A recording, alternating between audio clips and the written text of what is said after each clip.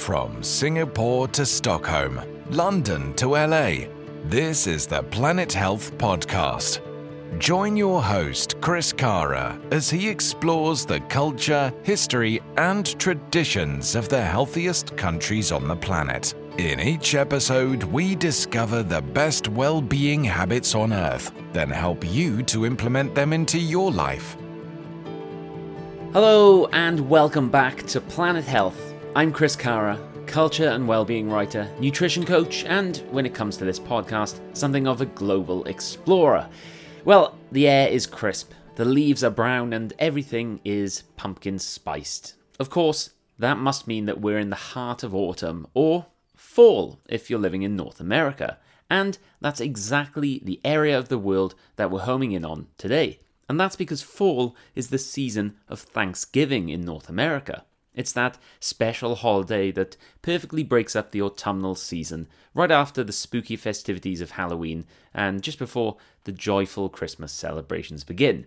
Now, American Thanksgiving, which you'll have probably heard of, is a holiday celebrated on the fourth Thursday of November. So, if you listen to this episode on the day that it was released, that'll be tomorrow. American Thanksgiving commemorates the Pilgrims' historic 1621 feast with Native Americans, symbolizing cooperation and gratitude for a successful harvest. Today, it's a time for families and friends to come together and express thanks for blessings and togetherness. And of course, with it comes plenty of food.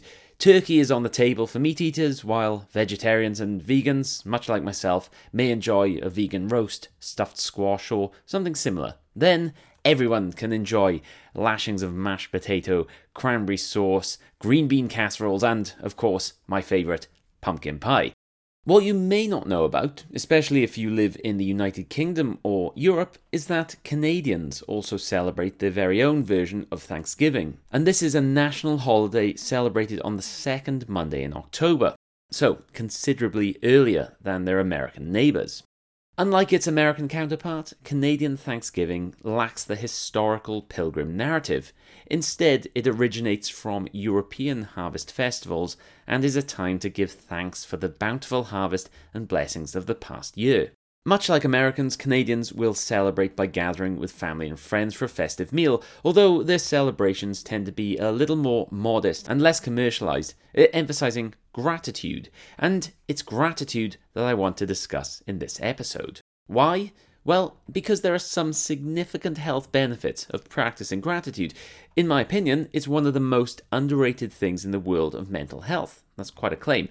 And I'm talking from personal experience here. Practicing gratitude has helped me overcome periods of high stress and anxiety. But the thing is, I can see why some people may ignore gratitude or write it off as some ineffective technique. And I completely understand. If you're in the midst of depression or anxiety and someone tells you to be grateful for what you have, then you may just want to punch them in the nose. But there are benefits, and I'm going to try to help you unlock some of them today. So, what actually are the health benefits? Well, practicing gratitude is understood to help reduce anxiety, ease depression, improve heart health, and improve sleep. And there are some studies that confirm some of this, and I'll mention them in a moment. But talking from personal experience, I can say that practicing gratitude definitely helps ease anxiety. A few years ago, I had some mixed months where my anxiety and feelings of general stress were very high. On my quest to ease these negative feelings, I'd read that gratitude practice could help. And with nothing to lose and all to gain, I decided to start being grateful. So I did this. Each night, as I was lying in bed, I'd simply list 3 to 5 things in my life that I was thankful for. And this would change every day. But it would often be things like my supportive parents, a beautiful daughter, having a nice home to live in, having a career that I enjoy, or even having a nice evening with friends planned on the weekend. It was all very impromptu, often very trivial, and I didn't write anything down, but it worked for me. I usually felt instantly better as it helped focus my mind on the good things in life, not just the bad things that I was struggling with. And this meant that I'd usually go to sleep feeling considerably more at ease. Now, I always believe that personal experience is the most important thing, although it can be reassuring to have things like this confirmed by scientific studies. And the science says that there are indeed health benefits of gratitude practice. For example, a 2020 study evaluated the impact of a 6-week gratitude intervention for people with moderate symptoms of depression and anxiety and with a low sense of well-being. The results show that practicing gratitude for at least 15 minutes a day for 5 days a week and for at least 6 weeks could improve mental wellness while potentially promoting a longer-term change in perspective. Elsewhere, a meta-analysis of 70 studies, which involved more than 26,000 people, found a link between higher levels of gratitude and a reduction in depression. There are some other studies on the health benefits of gratitude practice, and the vast majority offer positive results, which is reassuring. You can find links to the studies that I've just mentioned over on the accompanying article on planethealth.online, and I've linked this in the episode description for you.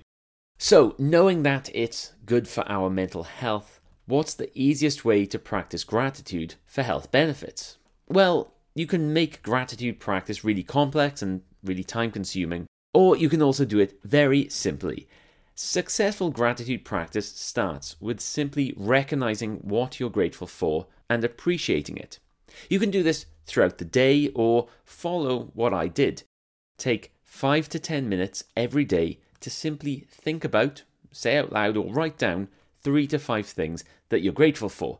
And you can do this while lying in bed before you go to sleep, on waking up in the morning, or ideally both. Or you could do it while out for an evening walk, and then you're combining the health-boosting properties of gratitude with those of walking, and we all know how I feel about walking. Now, these don't have to be huge things, just the things that you're actually really grateful for. Of course, if you have just won the lottery or something like that, you probably should choose that. But seriously, even when you're feeling really low, you'll have something small to be thankful for. You may have to think about it, but you will have something. Perhaps a supportive friend, a loving family, a home that you feel safe in, even the ability to enjoy a fresh cup of coffee. Then you simply bring these things to mind and actually feel grateful for them. And when you feel grateful, move on to the next one. Then the next one, and after 10 minutes, you're going to be feeling better, guaranteed. If you want to be extra effective, you could extend this to 15 minutes, like one of the studies I mentioned suggested. Now, another way to practice gratitude is to write a thank you note. While I haven't actually done this one myself, I have heard that it can be very effective to write a thank you note to someone who's helped you in some way, or they've given you something, or otherwise done something to warrant thanks. And then you deliver the note to them. And this could be a handwritten note or just a short email. And with this, not only do you get to practice gratitude as you write the letter, but you also get the added benefit of knowing that you're making the recipient happy too, because who doesn't want to receive a nice letter? Ultimately, it's win-win. Of course, there are many things that you can do to ease anxiety and depression, but gratitude is up there with the best for me.